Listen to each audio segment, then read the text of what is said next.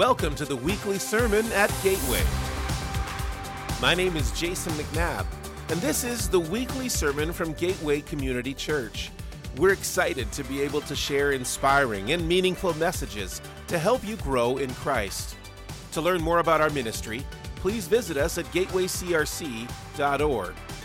Now let's dive into God's Word together with this week's message. I invite you to grab your Bible if you have that and join me in the book of Exodus chapter 5, the second book in your Bible.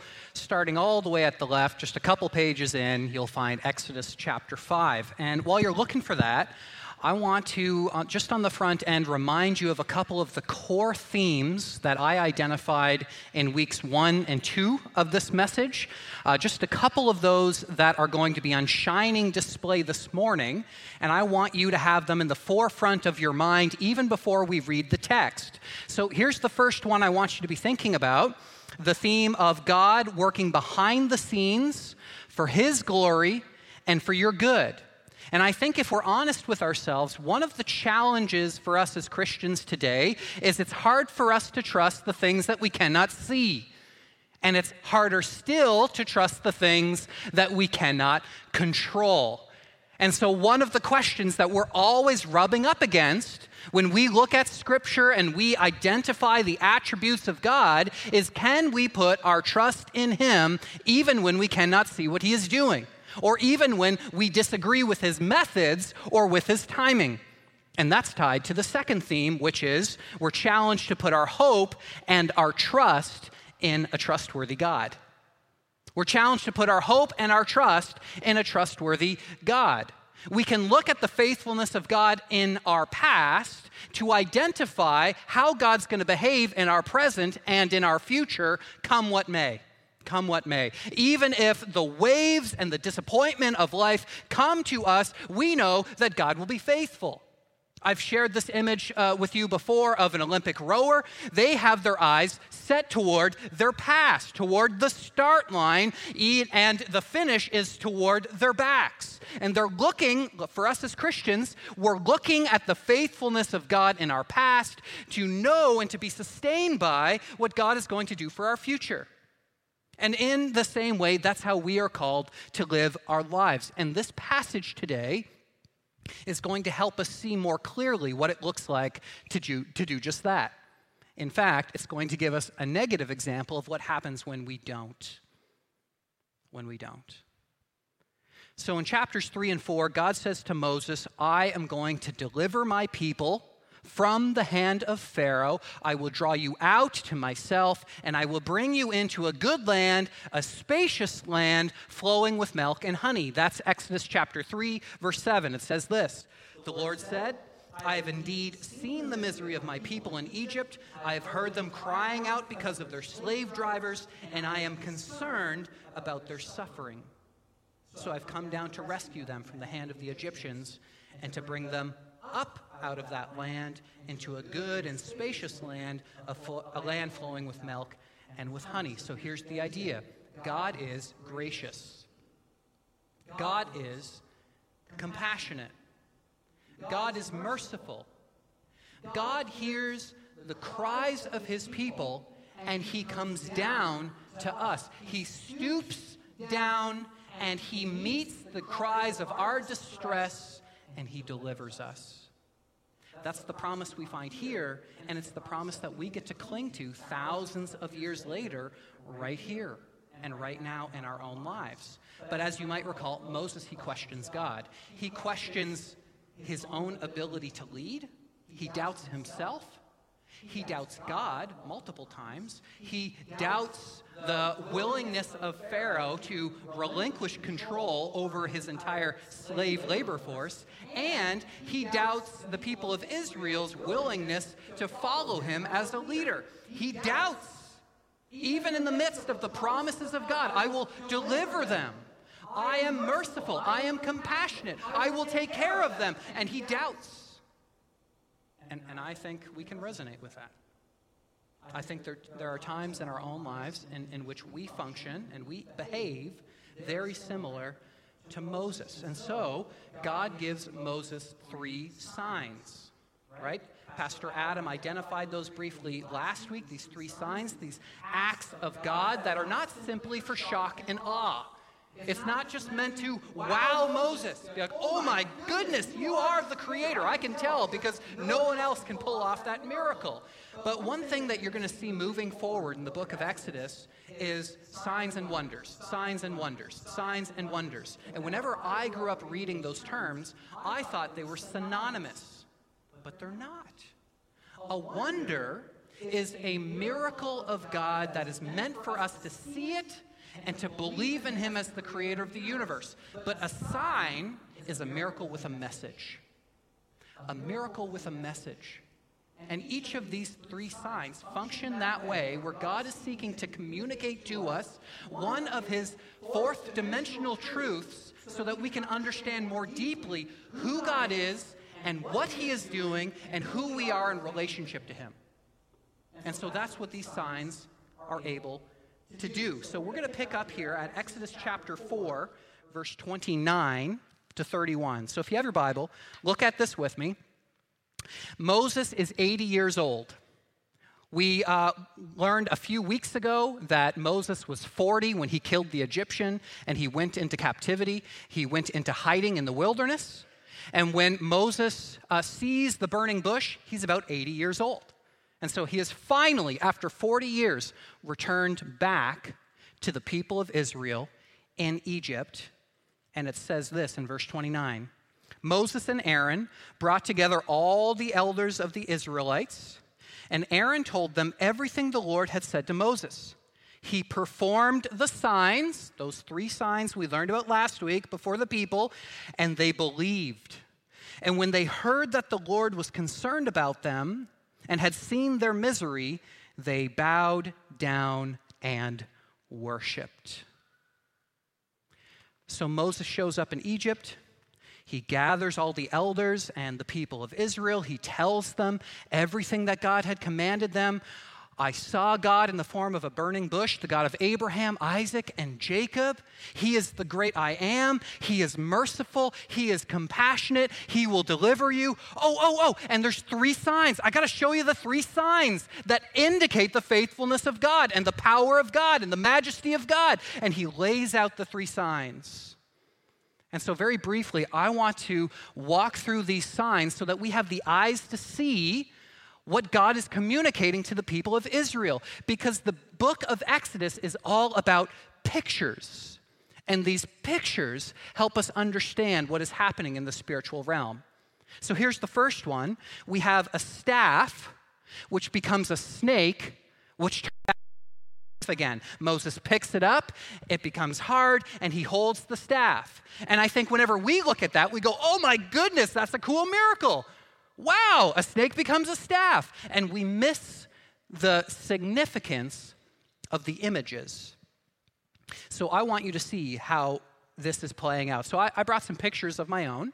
The first picture here is one of Pharaoh, king of Egypt.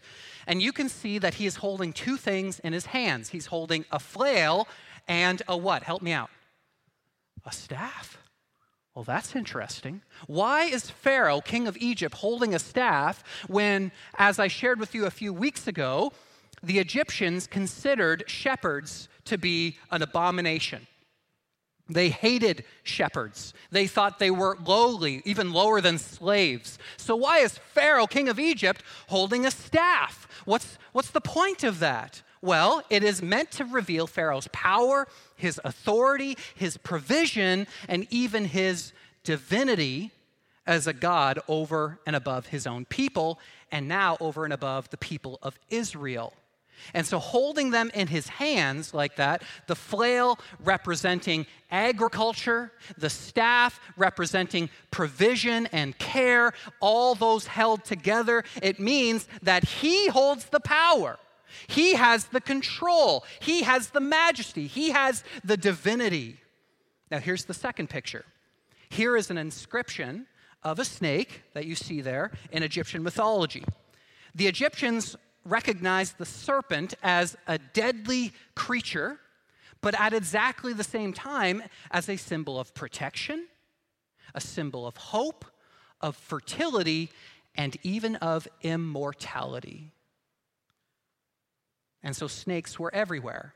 If you read my lead pastor update that I gave on Friday, I showed you a picture of a snake on a coffin, on Pharaoh's coffin.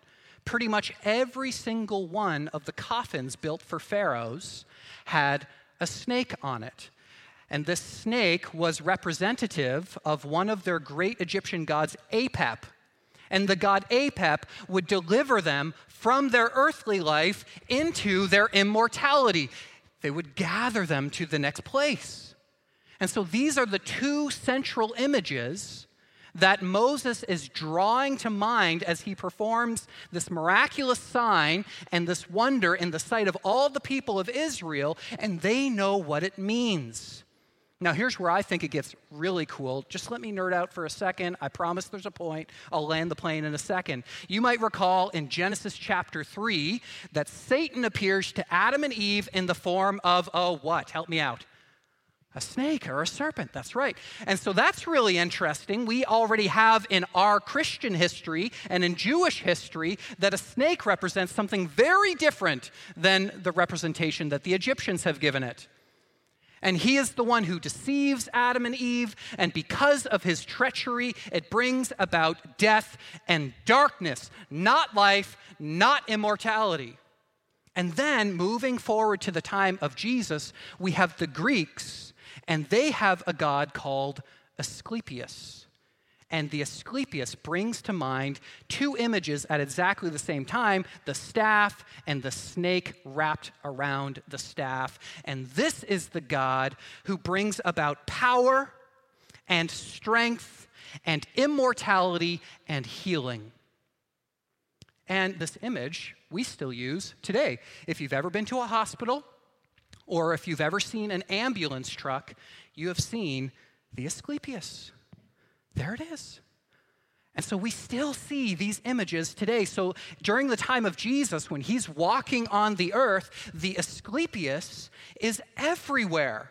And so this is a theme that pops up again and again and again. So if you're tracking with this image, Moses is not just picking up a snake that turns into a staff.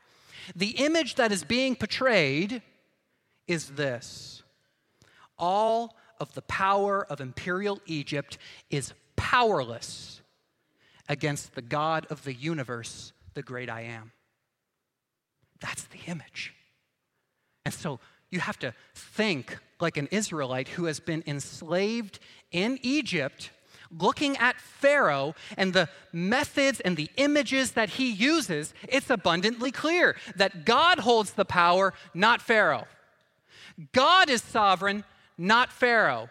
God can deliver them and bring them out into a land of promise, and Pharaoh can't do anything about it. And they worship. The day of deliverance is here. It's all about this hope. The first covenant promise that we find in Scripture is immediately after Genesis chapter 3, in which the promise is that the woman will give birth to an offspring, and he will crush the head of the serpent, and the serpent will strike his heel. And that is a depiction of King Jesus when he defeats death. And so all these images are coming to mind in this one little miracle for us. And the people of Israel knew that as well. Here's the second one. Moses' hand becomes leprous, and then it gets healed. Now, one thing we know about Egyptian culture is that they were master builders. It was also the breadbasket of the known world, so they were masters of agriculture, but they were also masters of medicine and healing far beyond their years. People from all over the known world would come to Egypt in order to get healed. But there was one disease in particular they couldn't do anything about. And it was the equivalent of leprosy. It was leprosy or something like leprosy that many people were dying from. And so the miracle here is not just that Moses' hand became leprous, but the sign was when it became unleprous again. It's one thing to be able to open Pandora's box, so to speak. It's another thing altogether to be able to close it. It's one thing to experience heartache and pain and suffering like the people of Israel have experienced over the last 400 years, but it's another thing altogether to be able to redeem all of those things. And so they see that message. Here is a God who can not only deliver them, who can not only wipe away every tear from their eyes, but he can undo the very evil that we've experienced in our own lives. And we believe as Christians, there is a sense in which when we enter into glory, God will work backwards to redeem everything that we've ever experienced. Even in our hardships and our pain, our disease, our suffering, the injustices that we've faced, all of it will become undone and will be turned into memorials of God's grace. And then here's the third one. One more thing. This reminds me of a familiar hymn that we often sing. He breaks the power of canceled sin. He sets the prisoner free. His blood can make the foulest clean. His blood availed for me. God can close Pandora's box. He can make it better. And then the third image is the sign where Moses miraculously takes the water of the Nile and he turns it into blood. This is not to be confused with the first plague where the entire Nile is turned into blood. This is just an instance in which they take a bucket, they take some water from the Nile, and it turns into blood. And what's the image? I shared with you a few weeks ago that the water of the Nile was life, and life was the water of the Nile to the Egyptians. You take away the water, you take away life. It's no longer the breadbasket of the known world. It is now a barren desert wasteland. That's how important water is. So if God is over and above the water and the great Egyptian gods Apep and Osiris and Isis, if he's above all of these Egyptian gods, then he must be the creator of the universe. And so each of these three images are telling us the same thing. I put it this way in your note sheet. Salvation is here, and the forces of evil are powerless to stop it. The forces of Pharaoh are powerless to stop it. The forces of evil in your life right now are powerless to stop it. And the people understood these signs, and what did they do? They fell on their face and worshiped. With tears flowing in their eyes, they worshiped. And we can't just gloss over this. It has been 400 years of the people of Israel living in a land not their own, and the closer and closer they get to that season of deliverance, things have been getting progressively worse. Don't miss that. They've been getting progressively worse. And as of late, Israel has been enslaved, mistreated, oppressed, murdered, raped, used, and abused, and they have cried out to God in their distress. And finally, God has heard them. He has heard their cries. He has come down, and he has said, I will deliver you, and the forces of evil are powerless to stop it. I think the most vivid image that I can think of that would be similar to something like this would be like when the Allied forces showed up at Nazi internment camps and shared with all of the Jews present who were sickly and bony and to the point of death. Evil is no longer an option. The forces of evil are no longer in play. Salvation is here, and hot tears would flow from their eyes. And yet, at least in this story, the season of slavery isn't over yet. A promise has been given, but they're not in the promised land yet. In fact, things get worse before they get better. So look with me at Exodus chapter 5.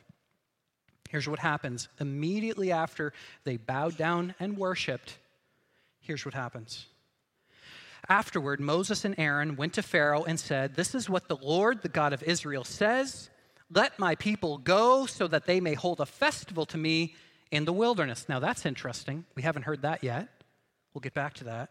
Pharaoh said, "Who is the Lord that I should obey him and let Israel go? I do not know the Lord, and I will not let Israel go." Then they said, "The God of the Hebrews has met with us. Now let us take a 3-day journey into the wilderness to offer sacrifice to the Lord our God, or he may strike us with plagues or with the sword." See that word sword? Take note of it. It's going to show up again. But the king of Egypt said, "Moses and Aaron, why are you taking the people away from their labor? Get back to work."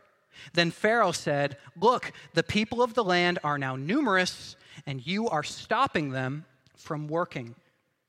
That same day, Pharaoh gave this order to the slave drivers and overseers in charge of the people: "You are no longer to supply the people with straw for making bricks. Let them go and gather their own straw, but require them to make the same number of bricks as before. Don't reduce the quota at all. They are lazy. That is why they are crying out, 'Let us go and sacrifice to our God.' Make the work harder for the people so that they keep working and pay no attention to the lies." Pharaoh just called God a liar. The fight's on. Then the slave drivers and the overseers went out and said to the people, "This is what Pharaoh says: I will not give you any more straw. Go and get your own straw wherever you can find it, but your work will not be reduced at all." So the people scattered all over Egypt to gather stubble to use for straw. The slave drivers kept pressing them, saying, "Complete the work required of you for each day, just as when you had straw." And Pharaoh's slave drivers beat the Israelite overseers they had appointed, demanding, "Why haven't you met your quota of bricks yesterday or today as before?" Then the Israelite overseers went and appeared to Pharaoh. "Why have you treated your servants," circle, highlight, underline, "this way? Your servants are given no straw, yet we are told, 'Make bricks.' Your servants are being beaten, but the fault is with your own people." Pharaoh said, "Lazy. That's what you are, lazy. That is why you keep saying, 'Let us go and sacrifice to the Lord.' Now get to work. You will not be given any straw, yet you must produce your full quota of bricks." The Israelite overseers realized they were in trouble when they were told, "You are not to reduce the number of bricks required of you for each day." When they left Pharaoh, they found Moses and Aaron waiting to meet them, and they said, "May the Lord look on you and judge you. You have made us obnoxious." If you have the ESV translation, it says, "You have made us a stink to Pharaoh and his officials, and have put a sword," there it is, "in their hands to kill us." So are you tracking with the story? It starts with slavery and the murder of children and the people of Israel crying out for deliverance. Then it leads to the ally trucks marching in to declare that victory is won. And then it moves to Pharaoh coming down to the people and telling them, "Get back to work, and I'm going to make things worse than before." Things get worse, not better. And let me ask you, have you been there? Have you been in that place where you've cried out to God and you said, "God, I didn't think my life would turn out this way. I didn't think I would experience this. God, I thought you were for me and not against me. I thought you had my best intentions in mind. I thought you would protect me. I thought you would be my comfort and my guide. I've depended on you, and my life has gotten progressively worse, not better." Where are you? Where are you, God? See, we all know that disappointment is always rooted in hope, isn't it? You can't be disappointed if you didn't first hope. Let me ask you, sports fans, what's the easier loss? If you finally make the playoffs and you get swept in the first round and you're the 8th seed, they're the 1st seed, and there's like no hope for you to win. Or the hypothetical scenario of you finally making the finals in 2011, making it to Game 7, and then falling on your face, for those of you who are Canucks fans. We know that one's harder than the other, right? It's always harder for those of us who have hope in something that it would turn out differently, but then when it falls to the ground, we are disappointed. And that's how it works in our life time and time again. You can't be disappointed if you didn't first hope that something would be different. And I think that's why Moses responds the way that he does.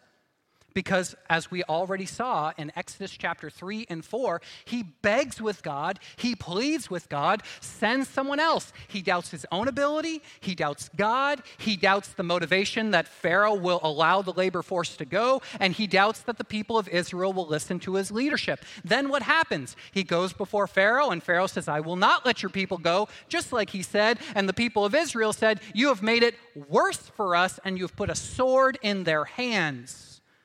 What are you doing? And so just like Moses had thought, things have gotten worse, not better. And I think if we're honest with ourselves, there's not a single person in this room who's not affected by this when hope falls flat on its face, when our dreams are dashed, when life doesn't turn out the way that we had expected. And we look to God and we say, God, like, what's going on? How could you allow these things to happen in my life? I thought my life would turn out differently, and it crushes our dreams, it erodes our confidence, and it draws out our insecurities. And if we're not careful, it can also have the effect for us to lose faith and trust in a trustworthy God. And so what can we do with this? I want you to have the eyes to see what is happening in Exodus 5 so that we can defend ourselves against these waves that certainly will come in our life.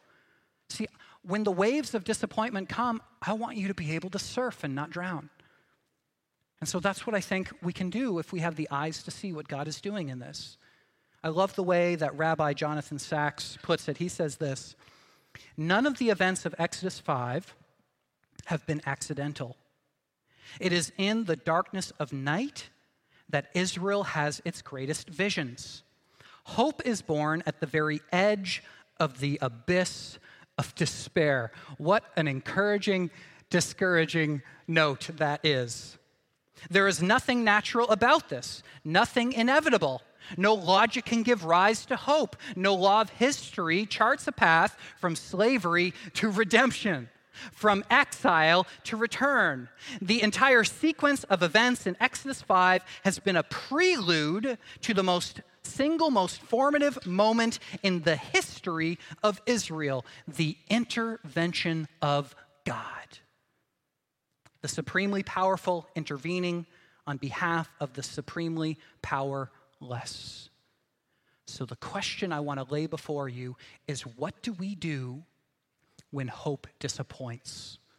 How do we ride the wave of disappointment and not drown? Here's the first thing that I took note of in your note sheet. I think the first thing we have to do is acknowledge our own limitations and God's lack of any of them. We have to acknowledge our own limitations and God's lack of any of them.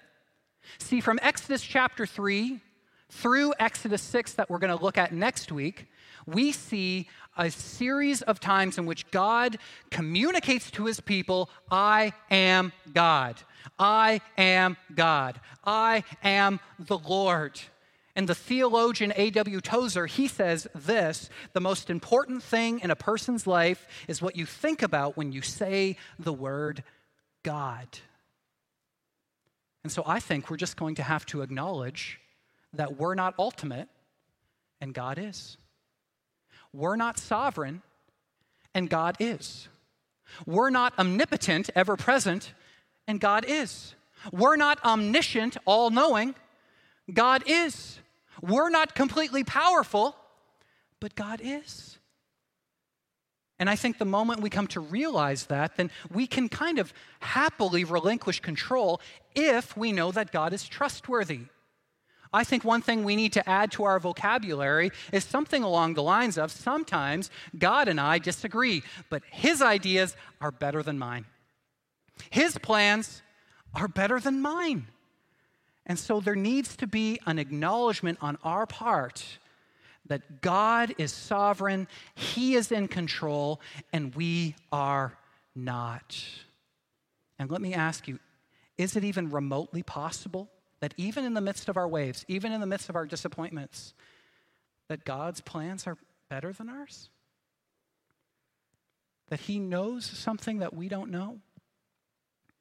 And that he's going to work out all things to bring about his glory and our good, even if he does it in the way or in the timing we might not expect?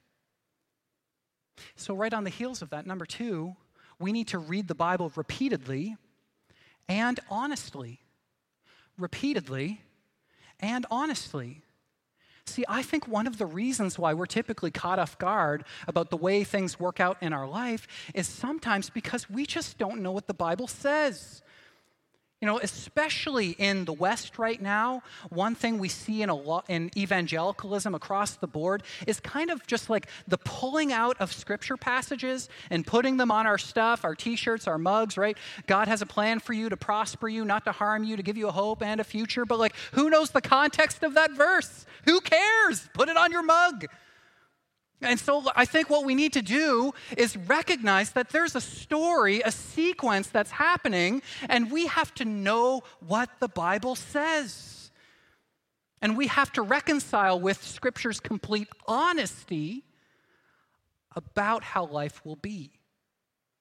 Otherwise, we might lose faith in a faithful God on the basis of something he never said. And so that's why I've been sharing with you for 3 years, that as a community of faith, if we want to defend ourselves against the schemes of the evil one, then we need to treat the Bible with the utmost seriousness. We need to live in the context of community, and we need to be relentlessly missional. We need to embody our doctrine, not just know it. It starts with knowing our Bibles, but from there, it goes toward embodying our doctrine. We need to know the Word of God, we need to breathe the Word of God, and when we're cut, we need to bleed the Word of God. Otherwise, the evil one will have his day with us. And he will twist things in our lives. And I think sometimes we have the idea that when we follow Jesus, it's like listening to a country song backwards. You're going to get your wife back, your dog back, your house back, your money back, your health back. Everything's going to come back to you. But the Bible doesn't say that. In fact, it says the opposite. John 16. A time is coming, and in fact has come, this is Jesus speaking, when you will be scattered, each to your own home. You will all leave me alone. That's his foretelling of the disciples leaving him. Yet I am not alone, for my Father is with me. I have told you these things so that in me you will have peace. In this world you will have, what's the word? Help me out. Trouble. But take heart, for I have overcome the world. This is not a soft sell, is it? This is the plain Jane honesty that Jesus repeatedly communicates to us, where he says, you will have hardships, you will have trouble, you will despair, you will encounter death and dying and suffering, you will be disappointed, but take heart. Why? Why? I have overcome the world. I have you in the palm of my hand, and nothing, no, nothing can take you out of it. Neither height nor depth, nor angels, nor demons, nor death, nor life, nor anything else in all of creation will be able to separate you from my love. I have you. And the only question that remains is, will you put your trust in me when the waves of disappointment come? Or will you be filled with angst? Or will you lean on the other idols in your life in order to sustain your false hopes? What are we going to do? Which of the two will we do? And this is on practically every page of Scripture. So many instances of seeking to survive in the midst of our disappointment and understanding that God is working in the midst of it. Read the book of Job. Read the book of Jeremiah. Read the book of Hosea. It even happens in the book of Exodus. Some of you know that I was in Egypt, Jordan, and Israel just a month ago, or a little over a month ago. And at one point in time, we were able to climb up Mount Nebo, and we have a picture of this. While we were climbing, our leader, he called it the death climb, and I soon figured out why, because we climbed for hours and hours and hours, getting to the top of this mountain, and he had an innate ability to completely exhaust us and then to wrench our hearts. And so here we are, we're at Mount Nebo, we are looking out at Israel, modern day and ancient Israel. We're looking at the promised land, and he tells us this is the place where Moses realized that he was not going to go into the land of promise. After 40 years of faithful ministry, he didn't get to go into the promised land. And the message that he shared with all of us is that there will be Jordans in our life too, in which we say, God, like I'm being faithful. Look at me, I'm doing my part. I'm going to church, I'm using my gifts, I'm tithing, I'm serving. So you better serve me. There better be some benefits to this. And yet the heart of a Christian is someone who can honestly say, I'm going to obey you come hell or high water, and I leave the results to you. And not the inverse, which is I will obey and I expect results. Do you see the difference? What we're saying is I will obey and the results are yours. You figure it out. You're sovereign. You're in control. I'm just going to take the posture of when God says jump, I'm going to say how high, and I'll leave the results to you. But that is a very hard thing for us to do. But listen, we should not be surprised, Scripture says, when tragedies come in our life. When death and darkness comes in our life, we should not be surprised by wars or rumors of wars.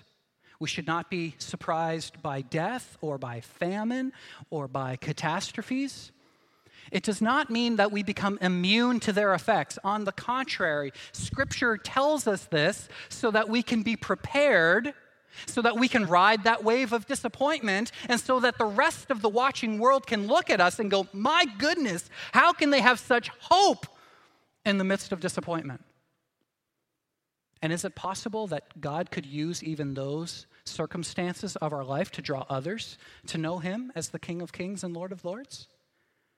Is it possible that God could use even our disappointments to bring about his kingdom plan? I think he could. I think it's possible that he could. But we also need to see where disappointment comes from. And so I really quickly want to lay out for you ways that we disappoint ourselves. 3 things. Number 1 is through half-hearted obedience. Through half-hearted obedience. If you have your Bibles, look with me again at verse 1. I find this fascinating. It says, afterward, Moses and Aaron went to Pharaoh and said, this is what the Lord, the God of Israel, says.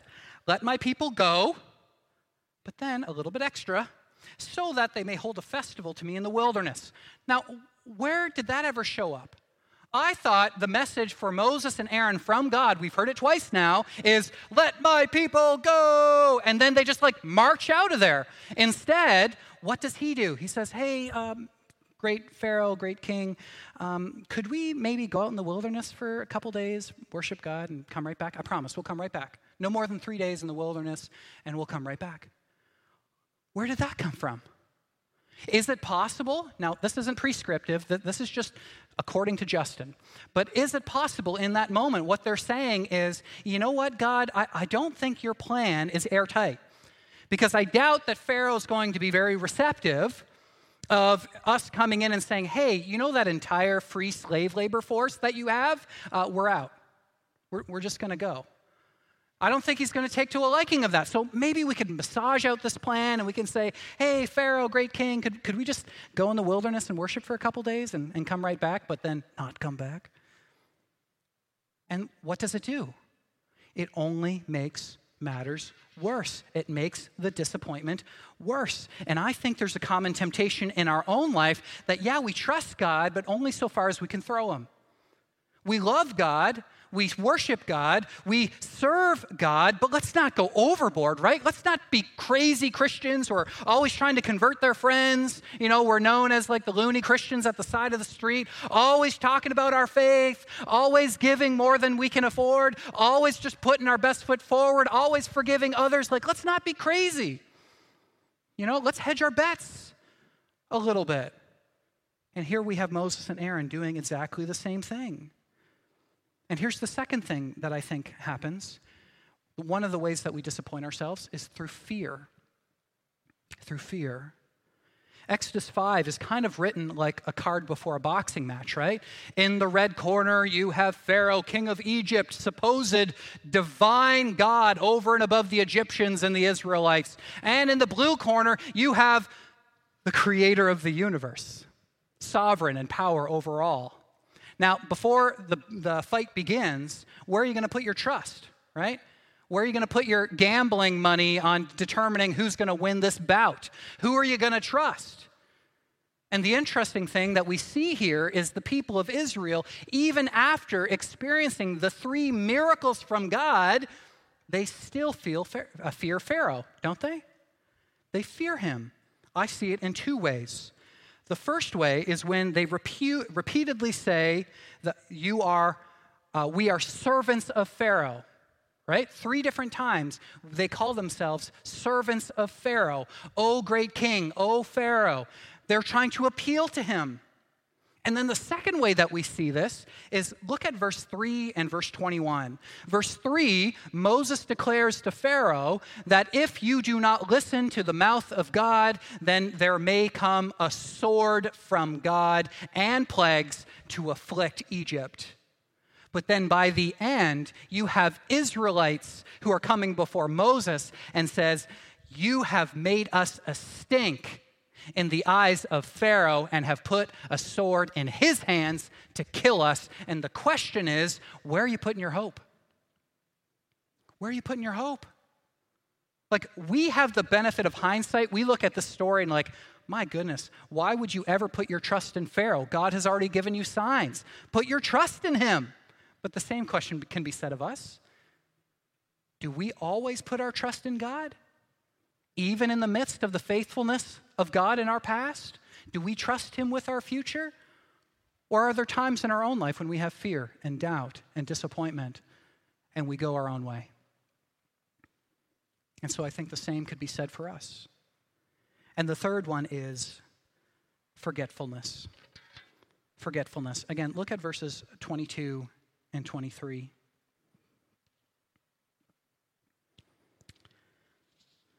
When they left Pharaoh, they found Moses and Aaron waiting to meet them, and they said, may the Lord look on you and judge you. You have made us obnoxious to Pharaoh, and his officials have put a sword in their hands to kill us. And here's what I find so ironic about this passage right here. When Moses comes before God right after that passage, and he says, God, like, what am I going to do? Isn't it true that on 3 separate occasions, God has already laid out exactly how this was going to play out? He said, it's going to happen like this, Moses. You're going to go before Pharaoh. You're going to say, let my people go. He's going to say, no, I'm going to perform plagues and wonders, and you're going to get out of there. Moses, here's what's going to happen. You're going to go before Pharaoh. You're going to say, let my people go. He's not going to listen. He's going to bring about greater hardships. I'm going to bring about plagues, and you're going to get out there. A third time, he says, here's what's going to happen. You're going to go before Pharaoh. You're going to say, let my people go. He's going to say, no way, I'm not losing my labor force. Get back to work. I'm going to perform plagues. And then you're going to be delivered out of there. 3 times he tells them this, and yet he still looks at God. He says, see, I knew it. I knew this is what was going to happen. That's why I didn't want to come in the first place. I didn't want to come.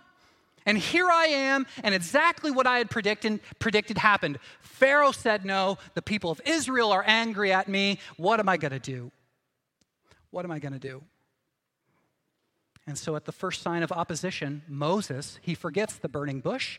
He forgets the 3 signs. He forgets the care and the providence of God from his past. And all he can see is the disappointment that is laid out in his future. He forgot.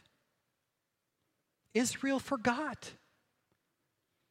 And let me tell you, let me just lay this before you. I think we're the same way. I think we're the same way. There are times in our own life in which we can forget. We're no different from them. It doesn't take much for us to forget the billions of ways that God has been faithful to us. So how can we be sustained in the midst of the disappointment of our present and our future? I want to close with this one. We need to continually look at the cross as the objective evidence of God's fulfilled promises. The one thing that we have up on the people of Israel is we know how the deliverance story ends for them, that eventually they come out of their enslavement and they go toward the land of promise. But even more than that, that was just a temporary deliverance, right? Eventually they're going to get kicked out of the promised land again. Even more than that, we see the deliverance through King Jesus, who crushed the head of the serpent, and the serpent struck his heel, and he died on the cross for our sins, and he wipes away the sin of our life so that we can have a relationship with God. We know all of that to be true. All of that's part of our past. And the only question that remains for us is, will we trust God with our future? Well, here at Gateway, it is our sincere hope that you would be built up in your faith and in your walk before Christ through this message and every day as you study God's Word. To learn more about our ministry, please visit us at gatewaycrc.org. I'm Jason McNabb. Please join us next time for the weekly sermon at Gateway.